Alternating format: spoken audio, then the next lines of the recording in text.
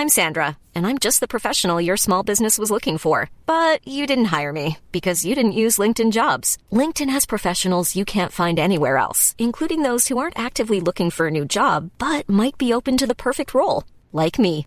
In a given month, over 70% of LinkedIn users don't visit other leading job sites. So if you're not looking on LinkedIn, you'll miss out on great candidates like Sandra. Start hiring professionals like a professional. Post your free job on linkedin.com/people today.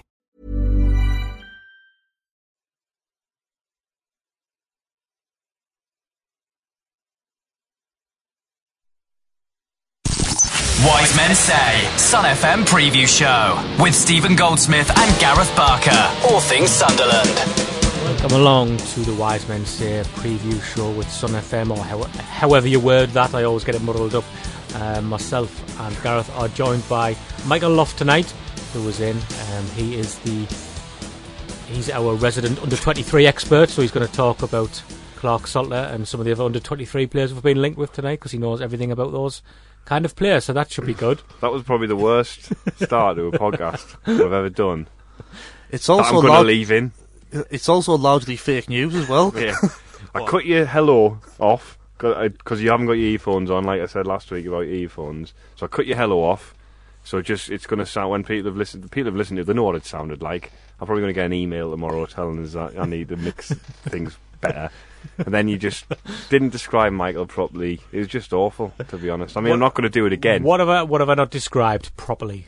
Well, just having me down as this expert of under-23 players for every club ever. That's why you asked if you could come in the studio tonight. He'd never even heard of this Clark Salter. What's his first name again? I can't even remember his first name. It's terrible. Josh. Is it Josh? No. No, what is it? What is his first name? That's terrible, isn't it? Clark Salter.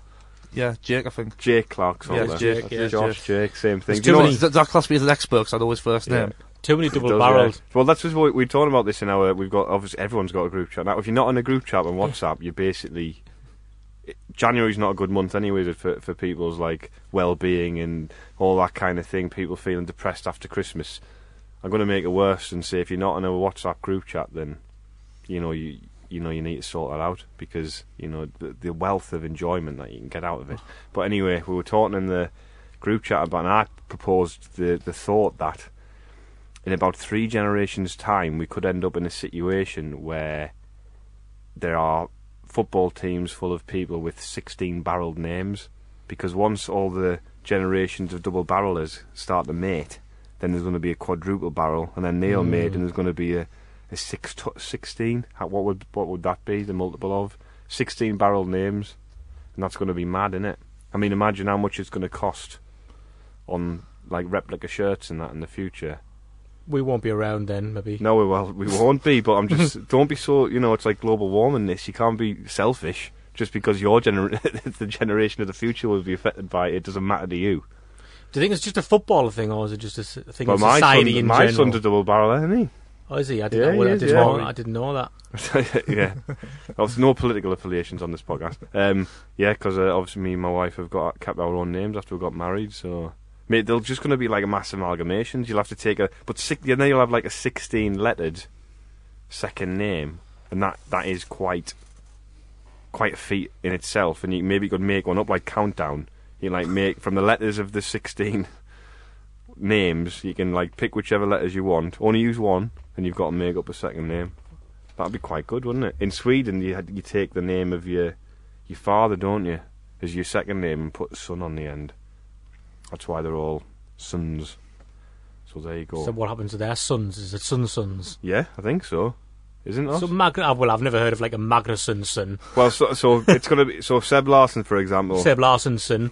He'll be called, his son will surely be called. It's not going to be called Larsson. No, he'll be called Sebastianson. Oh, right, is that the way it works? Is it? Yeah. I'm listening to the Radio Norwich here. So his name, so obviously Seb Larsson, his dad must have been called Lars, and then Larsson. I'm with you. So they take the first name and put the son son on the end of that. Yeah.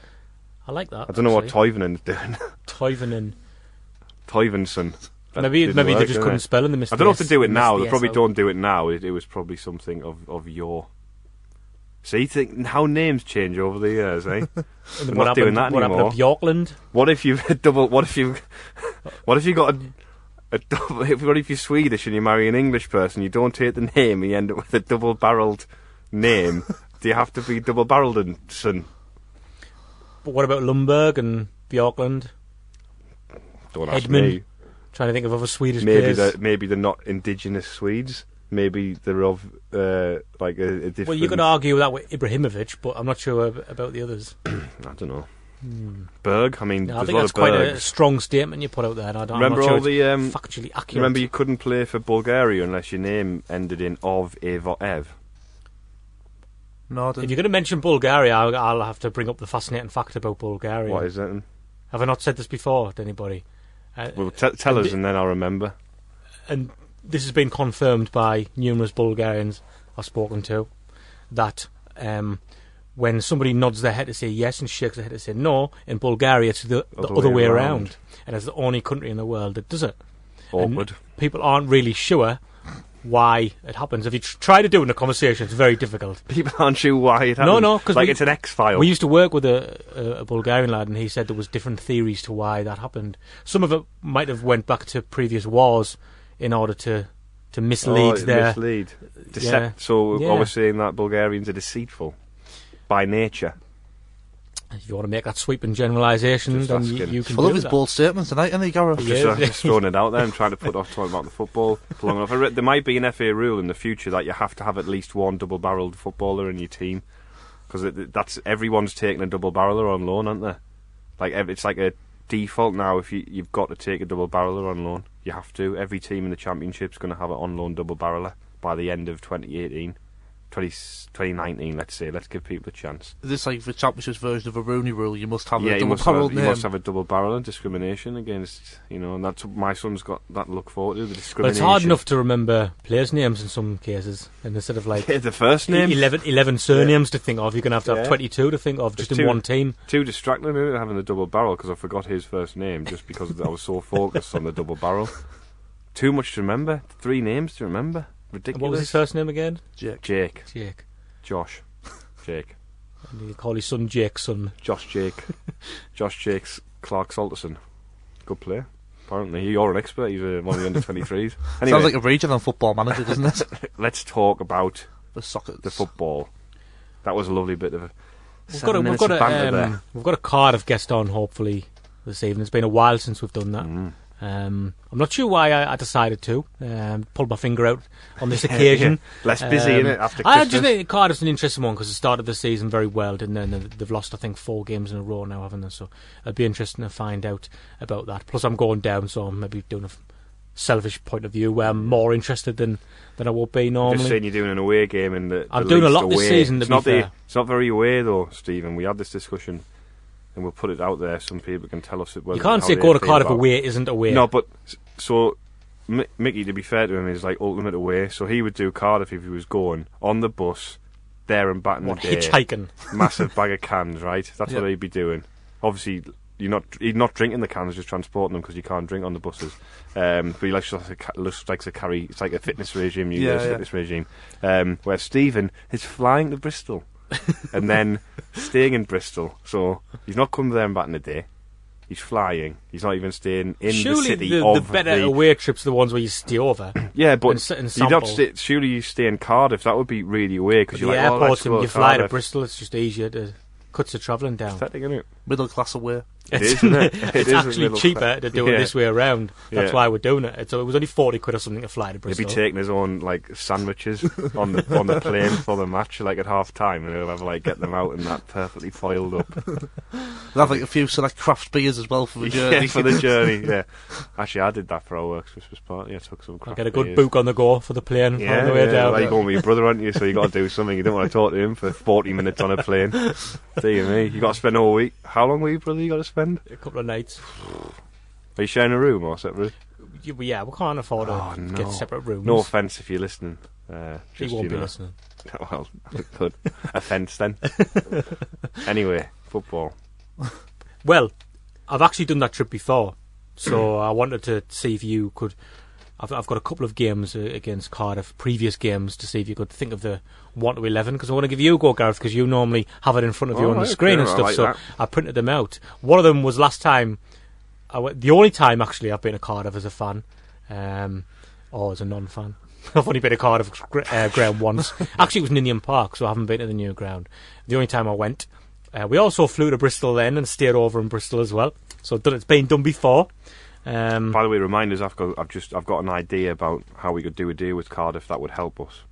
But carry on anyway. Do you want to do it now? Okay. Well, what I would suggest is that we do a deal with them where we swap our red seats for their red seats. Oh, that's been said. We've said that before, haven't we? Don't know. Well, I don't know where all those red seats are, though, because they changed them to blue, didn't they? I think the top tier, which top never tier opens, is red. Oh, still. So I'm saying we could swap the red seats out of that top tier with our crap swap ones. Swap them with what? Oh, pink ones? Yeah. Well, they're not using them, are they? They're going to really give us some as a discount. Be up for that, aren't they?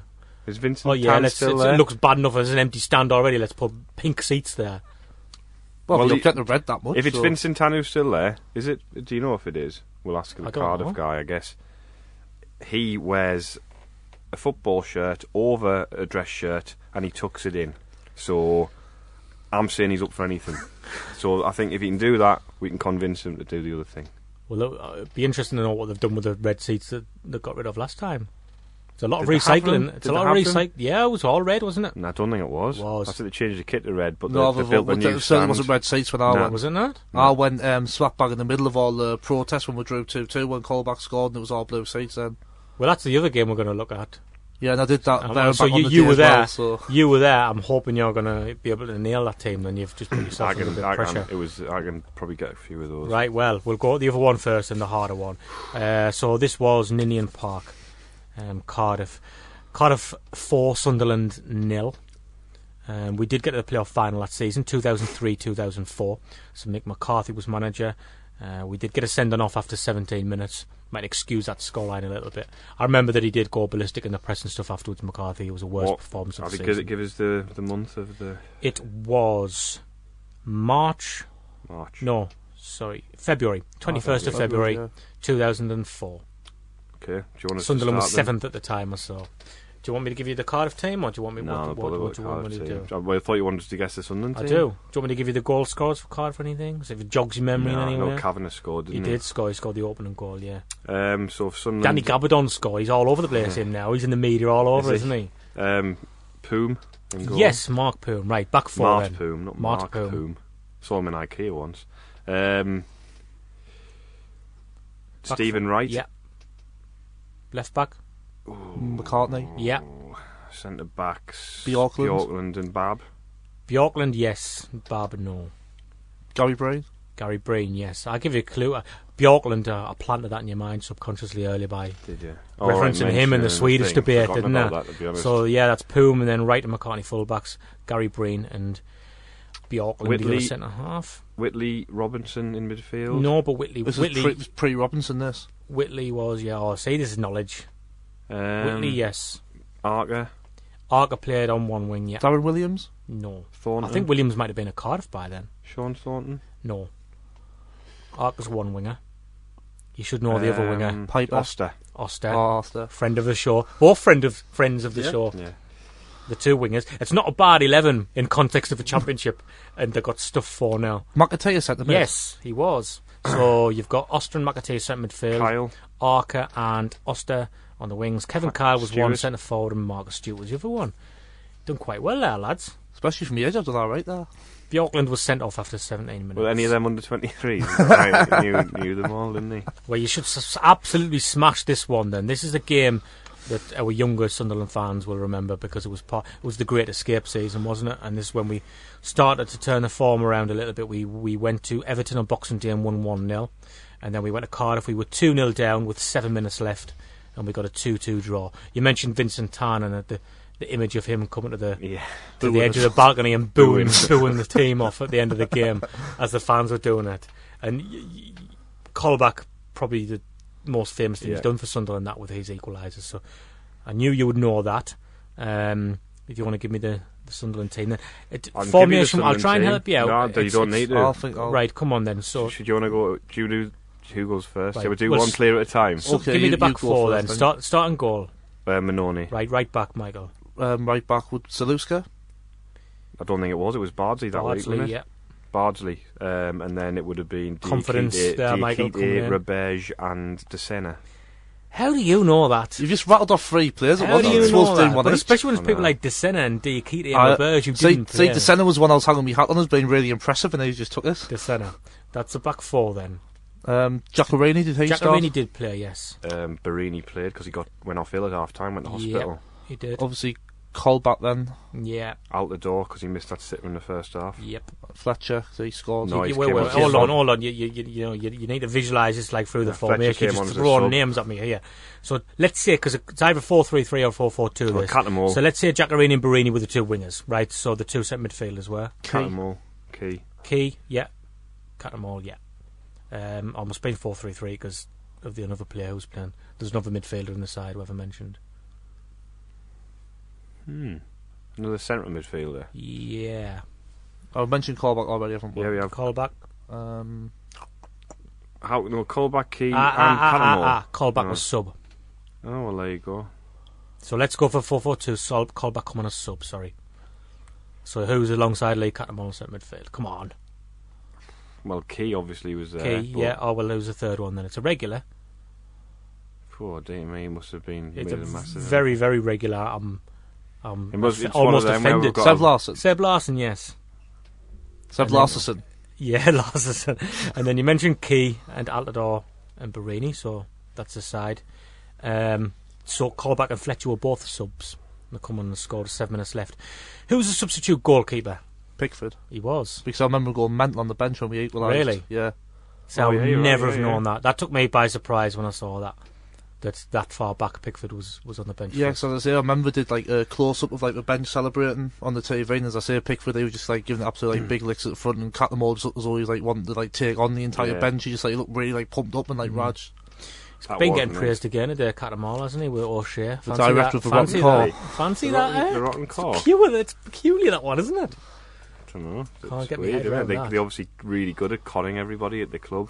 I was trying to work out the other day if O'Shea's comments about wanting Shaw to spend money make him actually technically rotten core, but at the same time most fans would probably welcome the comments, so I don't know if it makes him less rotten core because he's speaking out.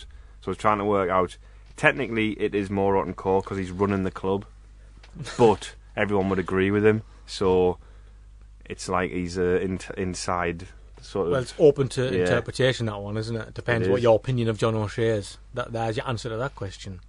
Well, it'll be interesting. I don't want to go and look at it, and a lot of people have thought this, and I'm not trying to sound like I'm, mocking people. Yeah, I am. And it's funny, isn't it?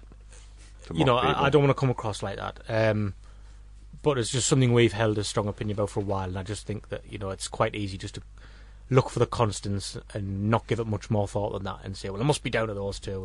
And that's do you know what's going to be interesting? We've done this to death. To be fair, we don't bring it back onto the football. It's going to be really interesting to see how he dovetails with Browning and Clark Salter in that back three. I'm sure he'll sit in the middle, Browning on the right, and Clark Salter on the left, and it'll be interesting. Like if he's good at marshalling defences. And what you need, because Coleman has mentioned that he's going to go the way of bringing young loan players in, people who are hungry, have the right personality, and I think it's refreshing, and we all like that. But you still do need experienced players in there, talkers, people who are going to talk you through the game for start. This because we don't have anybody. We've been linked with Walters today. Yeah. Now he doesn't fit the age criteria or anything, but we don't have anything close to a strong personality at that end of the field, do we? No. And it's really important. I think that I don't know if there's much truth in it at all. Alan Nixon reported, and he's quite he's accurate normally, isn't he? So I think that would be good. Oh, it'd be great. I mean, I think it would be a great signing for us at this stage where we are. I mean, we're bottom of the championship. To bring a player like that in who's got all experience, and he's nasty and physical, and he'll hold it, doesn't he? Yeah. And he puts people under pressure, and he's clever. And he's not the quickest, and he's 34, and his best days are probably behind him. But if you can get some pace around him, say we bring that Woodburn in, for example, he can, maybe make the spaces for him to get into and win things for him. Well, how many times have we been here and said, oh, well, we came up against a team today who weren't the best technically, but they had players who were streetwise and people who know the division and they know like how to conduct themselves in that league, and Walters would be absolutely perfect, I think, that kind of side. And like Gareth said, he's very physical, very imposing, like he does actually know where the back of the net is as well, which is a help, and hopefully he could be a good influence around the dressing room as well. Like you say, Stephen, you need a blend, don't you, of youth and experience. And he can play wide if you want him to. He can obviously play through the middle. This is why I'm just I'm sceptical about whether he would get a much better offer if he was available for loan than Sunderland. As well, being frank and being honest. Although we don't know, we want to hope with some of the say the old school sort of players, that Coleman's reputation might count and the for club, something. For old school players, Walters will have O'Shea played football through O'Shea and he'll play through an era, his spell where Sunderland were a top flight team primarily when he's been playing at the top of his game. According to the Sun as well, it's suggesting that it could become a permanent deal if we did steal. Obviously, I think Nixon, he works for the Sun, doesn't he? So it'll probably come from him. So I think he might look at it and say, okay, I'll come here for 6 months, and if we steal, then he's probably looking at the longer term with Coleman. Maybe he believes that Coleman can build something, and if feels he doesn't have the legs for a Premier League anymore, he could be perfect. Yeah. Well, if we got him for a year, like got him on loan and then got him for a year, you wouldn't have a problem with that at all. And you're talking about having the right characters. He reiterated the point about character again in the interview that he did for the club website, and I think he's got plenty of that. And I think a lot of Sunderland fans, from what I've seen, would welcome him coming in. I haven't seen many objections, maybe one or two, but I think it'd be a signing that would give people a lift. I think just being linked with him's given me a lift, to be honest with you. It's just when you look around at some of the names we've been linked with, and it's quite nice to see Woodburn being linked, etc. But you look at some of the players we've been linked with, and you think, I know nothing about them. You see Walters, and all of a sudden, like you say, you remember all these really good attributes, and as I say, it's given me a boost, just the fact that we've been linked with him. And there's a player as well who you would say has definitely made the absolute most of everything that he's got. Yeah. He's not a fancy player. He's obviously worked very hard to get where he is, and he's played. He got the move from Ipswich to Stoke, didn't he? And he's been in the Premier League ever since. He's never dropped out of it. And I used to think when he was in the team that we're playing, I didn't like playing against him. I used to think, not that I thought he was a great player and he was going to hurt us, but he was just annoying, like one of those players. And that's what we need. Yeah. Characters like that. I mean, we've got lots of players who annoy me, but we need a player that's annoying. Annoying for the opposition rather than the home fans. Yeah. Should we talk to our Cardiff guest? Yes. Hopefully, we'll do that next. One size fits all seemed like a good idea for clothes. Nice dress. It's a t-shirt. Until you tried it on. Same goes for your healthcare. That's why United Healthcare offers a variety of flexible, budget-friendly coverage for medical, vision, dental, and more. So whether you're between jobs, coming off a parent's plan, or even missed open enrollment, you can find the plan that fits you best. Find out more about United Healthcare coverage at UH1.com. That's UH1.com. Hey there, it's Michelle Norris. I'm host of a podcast called Your Mama's Kitchen. When I travel, I'm usually looking for a way to find a taste of home when I'm not at home. And one of the things I love to do when I am at home is entertain. And Airbnb allows me to do that. When I was in California recently, I rented a house that had a great kitchen. And when we were sitting around the table, we were all thinking, we're in someone else's house. Someone could be in all of our homes as well. If you have a home, but you're not always at home, you have an Airbnb. Your home might be worth more than you think. Find out how much at airbnb.com/host. Wise Men Say, Sun FM Preview Show with Stephen Goldsmith and Gareth Barker. All things Sunderland. We are joined on the phone now by Ian Mitchell-Moore, and he covers Swansea and Cardiff. He writes for the publication Wales Online. Well, online publication, is that right? Doing both as well, Ian? Both clubs? That's correct, Stephen. Yeah, how are you doing? I'm doing very well, thank you very much. You're actually doing the Newcastle Swansea game the weekend, though. Yeah, how do you split your time between the two? Yeah, it's a very interesting one. I'm quite fortunate to cover both clubs and, of course, the Wales national team as well. So, get a good mix of following, a Premier League club who are struggling at the moment, and of course a Championship side who are looking to go up. So could be in the scenario this time next season that they're both in different divisions, but you never know. And then, of course, we get the joy of covering the national side as well. Obviously, Chris Coleman we've worked closely with over the years, and obviously yourselves now know him very well. So it's a great mix for us to have down here. Yeah, do you speak to Chris much then? You come across him a lot, yeah? Well, I was fortunate to be on the recent camp, his last Wales camp, so did the game over in Paris, and of course his final game at home to Panama. So that turned out to be his last camp, which a lot of people maybe weren't expecting. So he's done a remarkable job with Wales, getting into the semi-finals of the Euros in 2016, and unfortunate in the end not to get them to the World Cup in Russia this year. So all things considered, it was the right thing for him to move to Sunderland. Obviously the wages would have escalated given the budget that the FAW have, and you can understand why he left, and I think everyone in Wales wouldn't begrudge him that move. Were you surprised he took the Sunderland job? I think at the time there was a lot of people that were surprised purely because of the state that Sunderland were in. I think you were in the relegation zone when he took over.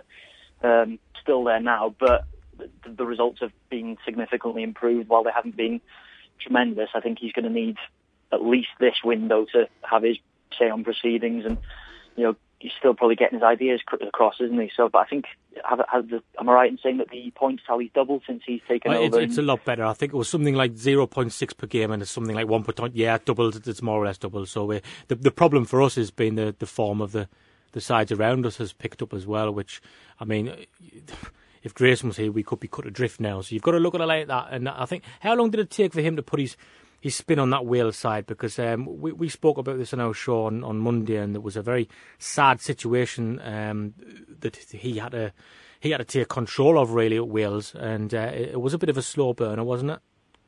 It was, absolutely. I mean, the circumstances, everyone knows, it's well documented, and like he said, as much as it was an honour to manage his country, his national team, the team he's played for, he never wished it happened because of the circumstances. So he came in at the most difficult of times and took on the mantle, and obviously the players were hurting as well. We had the golden generation, the likes of Gareth Bale, Aaron Ramsey. These were all young boys back then. They were all young men, should I say. So it's a lot for them to take on board, and for him to come in, and it didn't start well. He had a really tough run to begin with, and I think it was when they eventually did get that first win, the belief soon picked up, and the players sort of said, even when it was tough, what he's doing on the training ground and elsewhere, stick with it and things will soon improve. And we found in the end, obviously with the qualifying campaign for Euro 2016, that it was a fantastic campaign. And then obviously the Euros itself were just on another level. I don't think anybody, never mind in Wales, but anywhere elsewhere, saw that coming. So it did take him a lot of time. He got his ideas across, and the players the players were behind him from the beginning, from what it seemed. But the fans were, like you say, it shows you how well he's done, that they were so disappointed to see him leave in the end. So, despite Coleman's obvious success and how brilliantly obviously did make it qualify for the Euros, was there a little bit of disappointment at not qualifying for the World Cup, and do you think any of the blame can be laid at his door for that? There was certainly disappointment. I mean, having had that successful campaign in the Euros, which was unexpected, the pressure instantly comes up. You're talking as little as 6-7 years ago, the crowds were, Cardiff City Stadium was half full, and there was this, the big debate over the stadium, whether to play at the Millennium or the Principality as it's now known. But obviously the crowd soon increased as results started improving, and, that Chris Coleman made it absolutely clear that he wanted to stay at Cardiff City Stadium because the players felt like it was their home, and the crowds were building, and they were selling it out week in, week out under him in his final few years, and before and after that Euro success. So it all increased to such a high level, especially after getting to the semi-finals in France. And then the disappointment, I think, was because they had such a great run in the World Cup qualifiers. They weren't winning games. The teams weren't beating them, and they got off to a flyer with a 4-0 win against Moldova, and then they drew the next, I think it was 4 games in a row. So they had it all to do at the back end of the campaign. And obviously they nearly did it, with great wins against, Austria and, Georgia in there as well. And obviously it was a make or break game in the end between Wales and Republic of Ireland. And, I think Martin O'Neill played a masterstroke, it was how everyone predicted it would go. They hit Wales on the counter and got a 1-0 win. And in the end, Wales lost one game in the whole campaign and finished in third place in the group. So there was huge disappointment, but I don't think anybody would be blaming Chris Coleman for that. Different to the Euro 2016 qualifying campaign, Wales largely were injury-free and they didn't really have too many suspensions to worry about, whereas this time the three key players, Gareth Bale, Aaron Ramsey and Joe Allen, I think it was only in 3 games that they played together of the 10 in the World Cup qualifying campaign. So, suspensions in there as well. Neil Taylor for his challenge on Seamus Coleman in Dublin. Gareth Bale had a ban and obviously his injury at the end as well. So all these factors didn't seem to go our way this time, and in the end that was probably what cost us. But I wouldn't say anybody would be laying the blame on Chris Coleman for that at all. Okay, well, it's nice to refresh our Coleman loving, and we kind of went off on that there. We'll try and get to the game at the weekend now. How's Neil Warnock to deal with? I'll tell you what, as a journalist, he's absolutely fantastic, because you go into his press conferences sort of with a smile on your face, expecting some good news, and he's always a bundle of energy. He turned 69 in December, and you wouldn't think it, because he's just so positive, always full of energy, and he's a great person to deal with, because he tells things how they are. He doesn't beat around the bush in the slightest. And he's always good for a quote, which helps as well. So he's a great manager to deal with, and the job he's done down here in just over 15 months now is absolutely phenomenal, especially on a shoestring budget as well. Yeah, what situation? Remind us of what situation Cardiff were in when he took over the job. Yeah, well, I mean, they were in dire straits. They were 23rd in the Championship when he came in.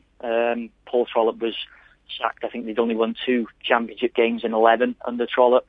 There was that factor, obviously, with him being in the Wales setup during the Euros, that he could bring that into the Cardiff setup, and it just didn't happen.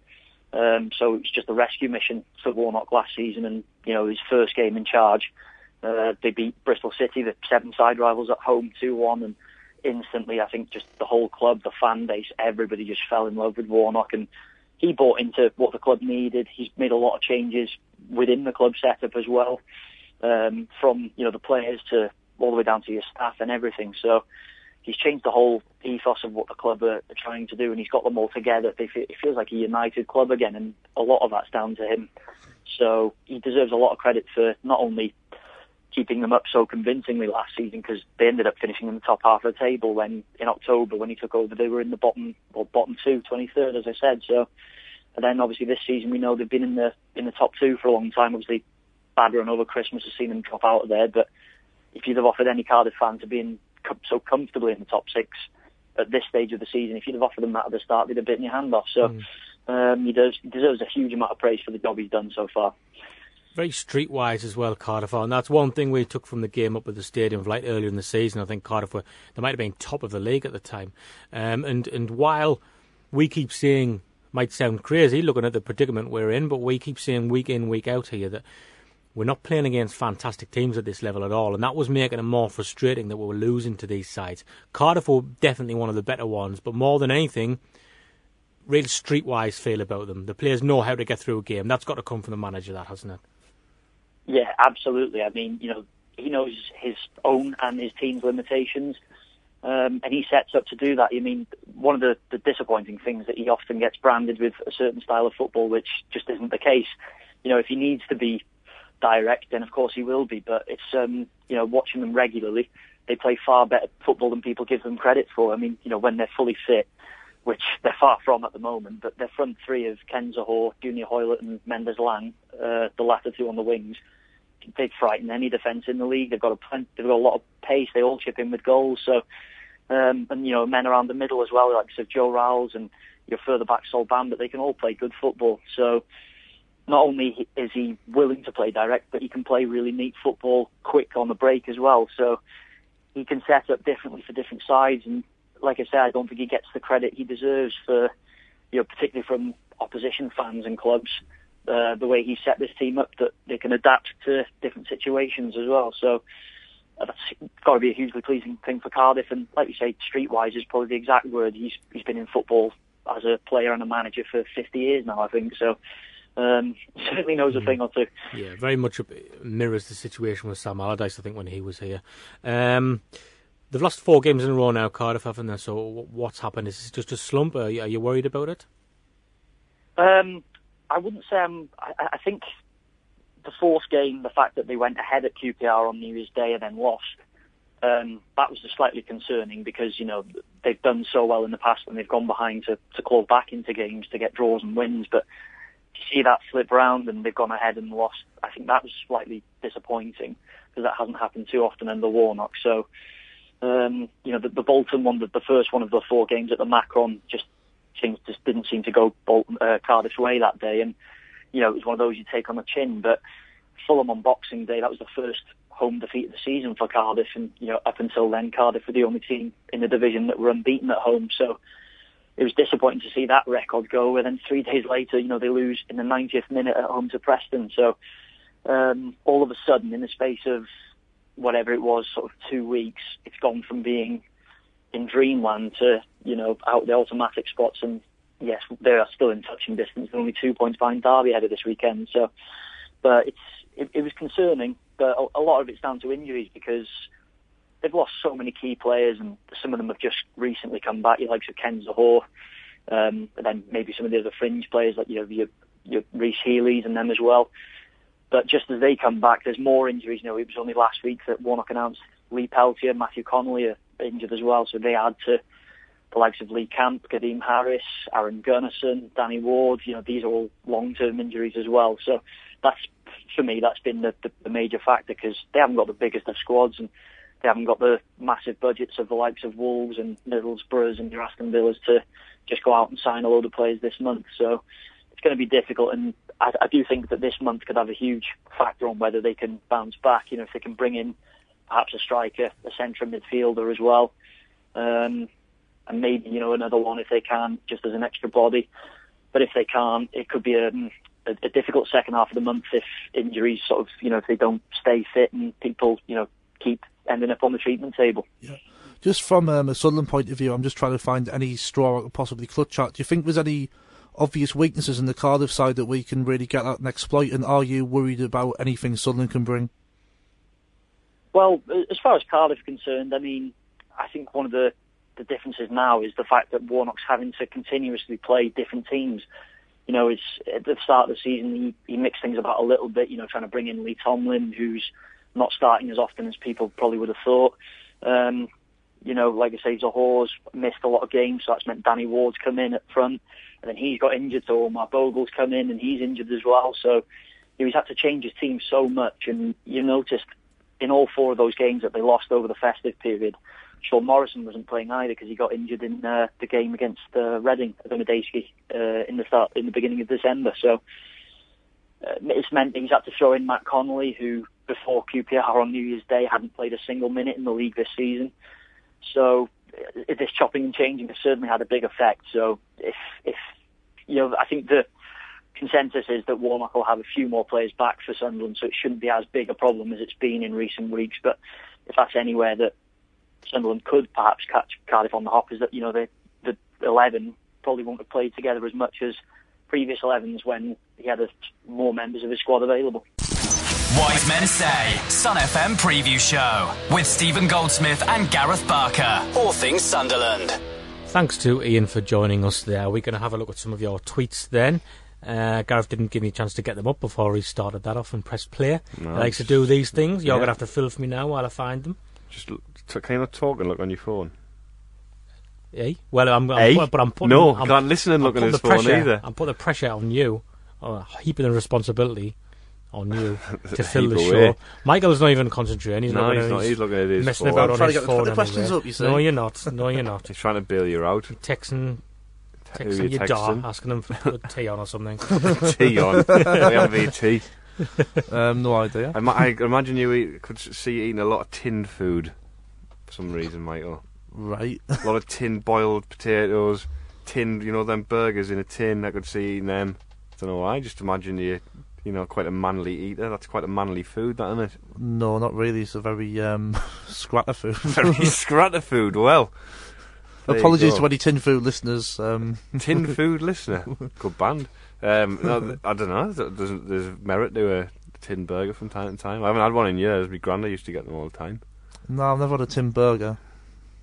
Well, there you go. That's a revelation. Have you ever had a tin burger? Let us With know. it's the title of the podcast. Is that the one with like Yeah. the fake Yeah. gravy in it as well? Fake gravy? I mean, what? Bistow's fake gravy? Yeah. Yeah, in the tin with the burger though, you would get. Well, yeah, there's gravy. It's in gravy with onions, isn't it? Well, I don't know what you. How do you serve that? Would you Do get put a it in burger bun? pizza with a tin? No, I just get the burger pizza. You could get a cheese and tomato pizza and then put tin burgers on it, but I'm not sure how the gravy would go on the pizza. A lot of the questions here on Twitter we've already discussed, to be honest, Oh, well. because some people are asking about Rodwell. We're not going to talk about And I'm Rodwell sick again. of Rodwell, like. Yeah, we're not going to talk about the I rotten mean, I core really either. am sick of him now. I'm sick with the back teeth of Rodwell. Rory Fallow, our own Rory Fallow, saying on a scale of 1 to Nairn Nosworthy going on an amazing run, how excited about you at the prospect of Johnny Watlers. Other people asking if we know if there's anything in the Johnny Watlers thing. We don't know anything. Dunno. We're Hope not so. ITK at all. Sergeant Scooter Boy, if Katz is fit, does he come back into the team? We've got nobody else, have we? He would have to, wouldn't Yeah. Yeah. But he eats tin burgers. on his day off. He doesn't even need a tin opener to open them, does he? Just eats it in the tin. Yeah. Just ingests it. We did not. Dissolves it in the stomach. We didn't get Rory a birthday cake for Matthew, who's asking that. Well, He's if not he- here, so... Well, if he doesn't bother to turn up, man. I know he's gone a bit grabbing at the moment, and he's just kind of gone off. we can excuse him not turning up on his birthday, to be honest. He hasn't been up in ages. Would you have a birthday every Monday and Thursday? Like, Maybe he does. Maybe he does. On Right, this we've got head 5 turn. minutes to talk about the Cardiff. game. The team selection's going to be interesting. I think the back five picks it's... Well, or does it? Because Matthews, we're not... This is the thing when Coleman has his press conference on a Friday. We don't know who's in and who's out. So we've got to speculate a little bit. well, firstly, good news. Whatever you think about him from a player perspective, that Johnny Williams isn't as far away, because we were talking on Monday saying it might be 6 weeks. Well, he's saying a week till he comes back into contact training. So it's probably going to be 3 weeks, really, isn't it, realistically? So we might have him back for the start of Feb, which would be quite nice to have him available. Whatever you think of Cornet and Dong, they're in training, so they'll be available in a couple of weeks. So all of a sudden, if we bring a few players in, he's probably going to have, for the first time, a full-strength squad to work with. A couple of people since on he's come Twitter... in, he hasn't had that, A couple of people on Twitter are asking us if that's linked in any way, because Coleman's come out and sort of called the players out, hasn't he? And then suddenly a couple of these Well, players do are back you know in what it is training. about that whole, it's nice that they fit during the transfer window. Why weren't they fit on the 1st of January? Why is it taking till the 8th of January? I think more about No, Coleman. I'm just talking about that right, in general. I mean, why suggesting weren't that they might yeah. not have been fit and wanting to do their bit, and now they're back in training. Well, the people are Come assuming... on, we love a good well, conspiracy theory. don't we? People were assuming that he was aiming that at them because that's the assumption. But there might be other players. There's plenty of players injured. It's not just those two. We had 13 out at the weekend. So there's 11 others under scrutiny there. It's not just him. And it's not just in Dong and Cornet. I know that's the narrative, like the rotten core narrative. So you're dismissing that narrative? Then? No, I'm not. I'm just saying... I'm not saying that... Why is it just those two that are the ones who Well, are that's getting the what the finger-pointed? question was. We were people asking if we think it's linked or not. I don't care. You just give the most diplomatic answer in the Well, world. no, there, I to be haven't. honest. I'm just saying, McGeady and Matthews were injured for the game with knocks. I mean, I think it's natural for people to be cynical, though. If you're sat in December and suddenly Dong and Cornet have injuries to take up until the start of January, people are naturally going to put two and two together. And Dong came back in for 2 games and then was injured again. He did, but Coleman said that people have re-injured themselves by playing again too quickly, and Coleman, and that could have been, he could have been referring to Dong in that. I'm not saying that isn't the case, that they might not be doing that. He could have been, but you are being a bit director of hindsight here. Not at all, no. Well, yeah, you are, though, because you sat there like when all this is happening saying, oh, well, they're back now, but at the time it was a fair assumption for people to make. I know, but do you not think that football now is just like an episode of the X-Files where there's like 50 conspiracy theories about everything? Well, yeah, because it's like an episode. Not every football club's an episode of Dream Team. I know ours is like absolutely mad, but like, do you know what I mean? Settle down. Watch the football. I'm not going to say enjoy the football. Certainly attempt to watch it on the telly and that, or at the match. Whatever takes your fancy. Adam Matthews is fit. You would imagine he and Oviedo will be the wing backs. O'Shea will be flanked by Clark, Salter, and by Browning. You would have thought. Yeah. And right back in goal. Yeah. So right. it doesn't Something Steele's got a chance of getting back in goal. It doesn't sound like a bad back five when you put it like that. But it's after that where you start scratching your head, isn't it? And who plays where? What? Well, happens? Honeyman will obviously play in there, and who else have we got back in midfield? I'm sure there was somebody available who we didn't have. back? I don't know if he is. He must have. I mean, Ethan Robson apparently played well at Borough. I didn't see much of it. He did. He certainly he showed willingness to get on the ball, which was encouraging given the state of the performance. And he didn't do anything outstanding. But then again, when I've watched Robson in the under-23s, he's never been that sort of player. He's always been a bit of a water carrier. Like he gets the ball, like he moves on to the more creative players. So it was nice to see him make the step up, was just do the same job and not try to be too flamboyant. Without being too negative on it, because we couldn't have asked a lot more from his performance. There wasn't a lot of pressure on the ball from him in the second half, because Borough kind of got that early goal and knew they'd won the game. Yeah, but there wasn't. But then Mark Wilson, I think might be on this podcast on Monday where we were taught, well, not me personally, but there was a discussion about Mark Wilson hiding a little bit. Yeah, like Mark Wilson did a lot of pretending he wanted the ball and then looking angry when he didn't get it. Yeah, but really, he was asking for the ball when there was somebody right up his backside. Yeah, exactly. And stuff like but that's what encouraged me about Robson. It would have been very easy for a young lad to go to a place like Borough, and he was still willingly wanting to get on the ball and show for it. I'm not criticising him at all. Well, so who are the options we've got in midfield to pick from? I don't know. I guess McGeady might be back. Is McManaman available? Probably. He's going to play McGeady, isn't he, surely? I mean, he might play McGeady and McManaman and then Honeyman and another. Who's the other going to be? That's the issue. Could be Robson, could be Wilson. Probably Wilson, you'd think. And then up front. So what I said on Monday, I think. I would go with... I suggested on Monday, I said he's going to end up playing Wilson and holding midfielder, isn't he? And we ain't got a choice at the moment. It was a thing with the injuries, wasn't it? What about up front? Well, for me, it would have to be Madja. Madja or Vaughan? Madja. Absolutely Madja. Madja, especially when you consider the whisperings of Vaughan doesn't even want to be here. That's speculation, that though, isn't it? I just think it's interesting away from home. He likes Vaughan for certain games, and he's commented at the form coming on. He said he's like a street fighter, doesn't he? I do wonder if he thinks the Neil Warnock side might be the sort of game. I'd go with Madja because he links the play better. Yeah, he's naive and he does bad things, but I like what I've seen from Madja in comparison to Vaughan. I'd rather have Madja in, somebody who's going to link the play, especially if you see it played McManaman and McGeady, and you want people who are going to, somebody who's going to hold it and then get them going beyond. Hopefully, you then get people coming onto the ball, people like Honeyman. That's what you want in that situation. I don't think Vaughan holds it. I don't think he retains possession. He gives it away every time. So I think there's more value in trying Madja. I mean, when we're talking about the top end of the pitch, it just goes to show how desperately short we are and how vital, especially before the whole game. Say we would get Walters and Woodburn in before the whole game, that just gives everything a lift then. Definitely. And we need a lift goal in the whole game.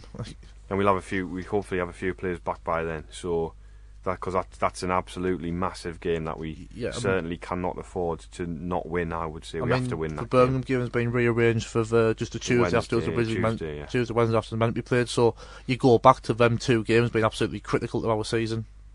I mean, I think that's when we'll have a greater idea of where we're going to be at the end of the season. And I think if we can win those two games, I mean, Cardiff. Obviously, I wasn't involved in the conversation with the Cardiff fan, but Cardiff have lost 4 on the bounce now, so 2 at home as well. They'll be fragile if we can get it. They've gone from being unbeaten at home to losing 2 in a row.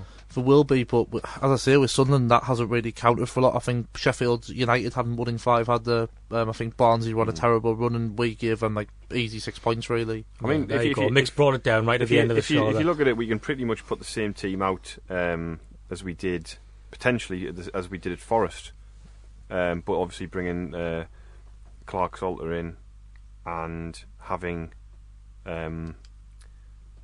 somebody else in midfield who isn't Gibson. So we certainly need the Forest X type performance, don't we? Where we kind of like battle walls grinded out. Yeah, but I saw Cardiff, a bit of Cardiff, Preston, and wasn't the best sort of advert for football, never mind Championship football, and obviously they chucked it in at the end when Preston scored. So just got if we can frustrate them and get something, get in front, that maybe they'll start a turn, get a bit frustrated. But hope that's being hopeful. I think it'll be like you've said in the past. I think with Sunderland, the minute you can tell in the first 10-15 minutes what's going to happen. Right, well, we're deep into injury time here, so I think we'll wrap it up for another show. We are away from home, so we don't have a Peacock thing, but I feel like we should plug the pre-Hull Peacock. Vic Hallam. Vic Hallam. It's going to be a long. So tell your Dar, especially. All the Dars will be down for that. Definitely. Bring your Dar, bring your kids. Get them to meet somebody who's won the FA Cup. Yeah. Thanks for listening. Wise Men Say, Sun FM Preview Show with Stephen Goldsmith and Gareth Barker. All things Sunderland.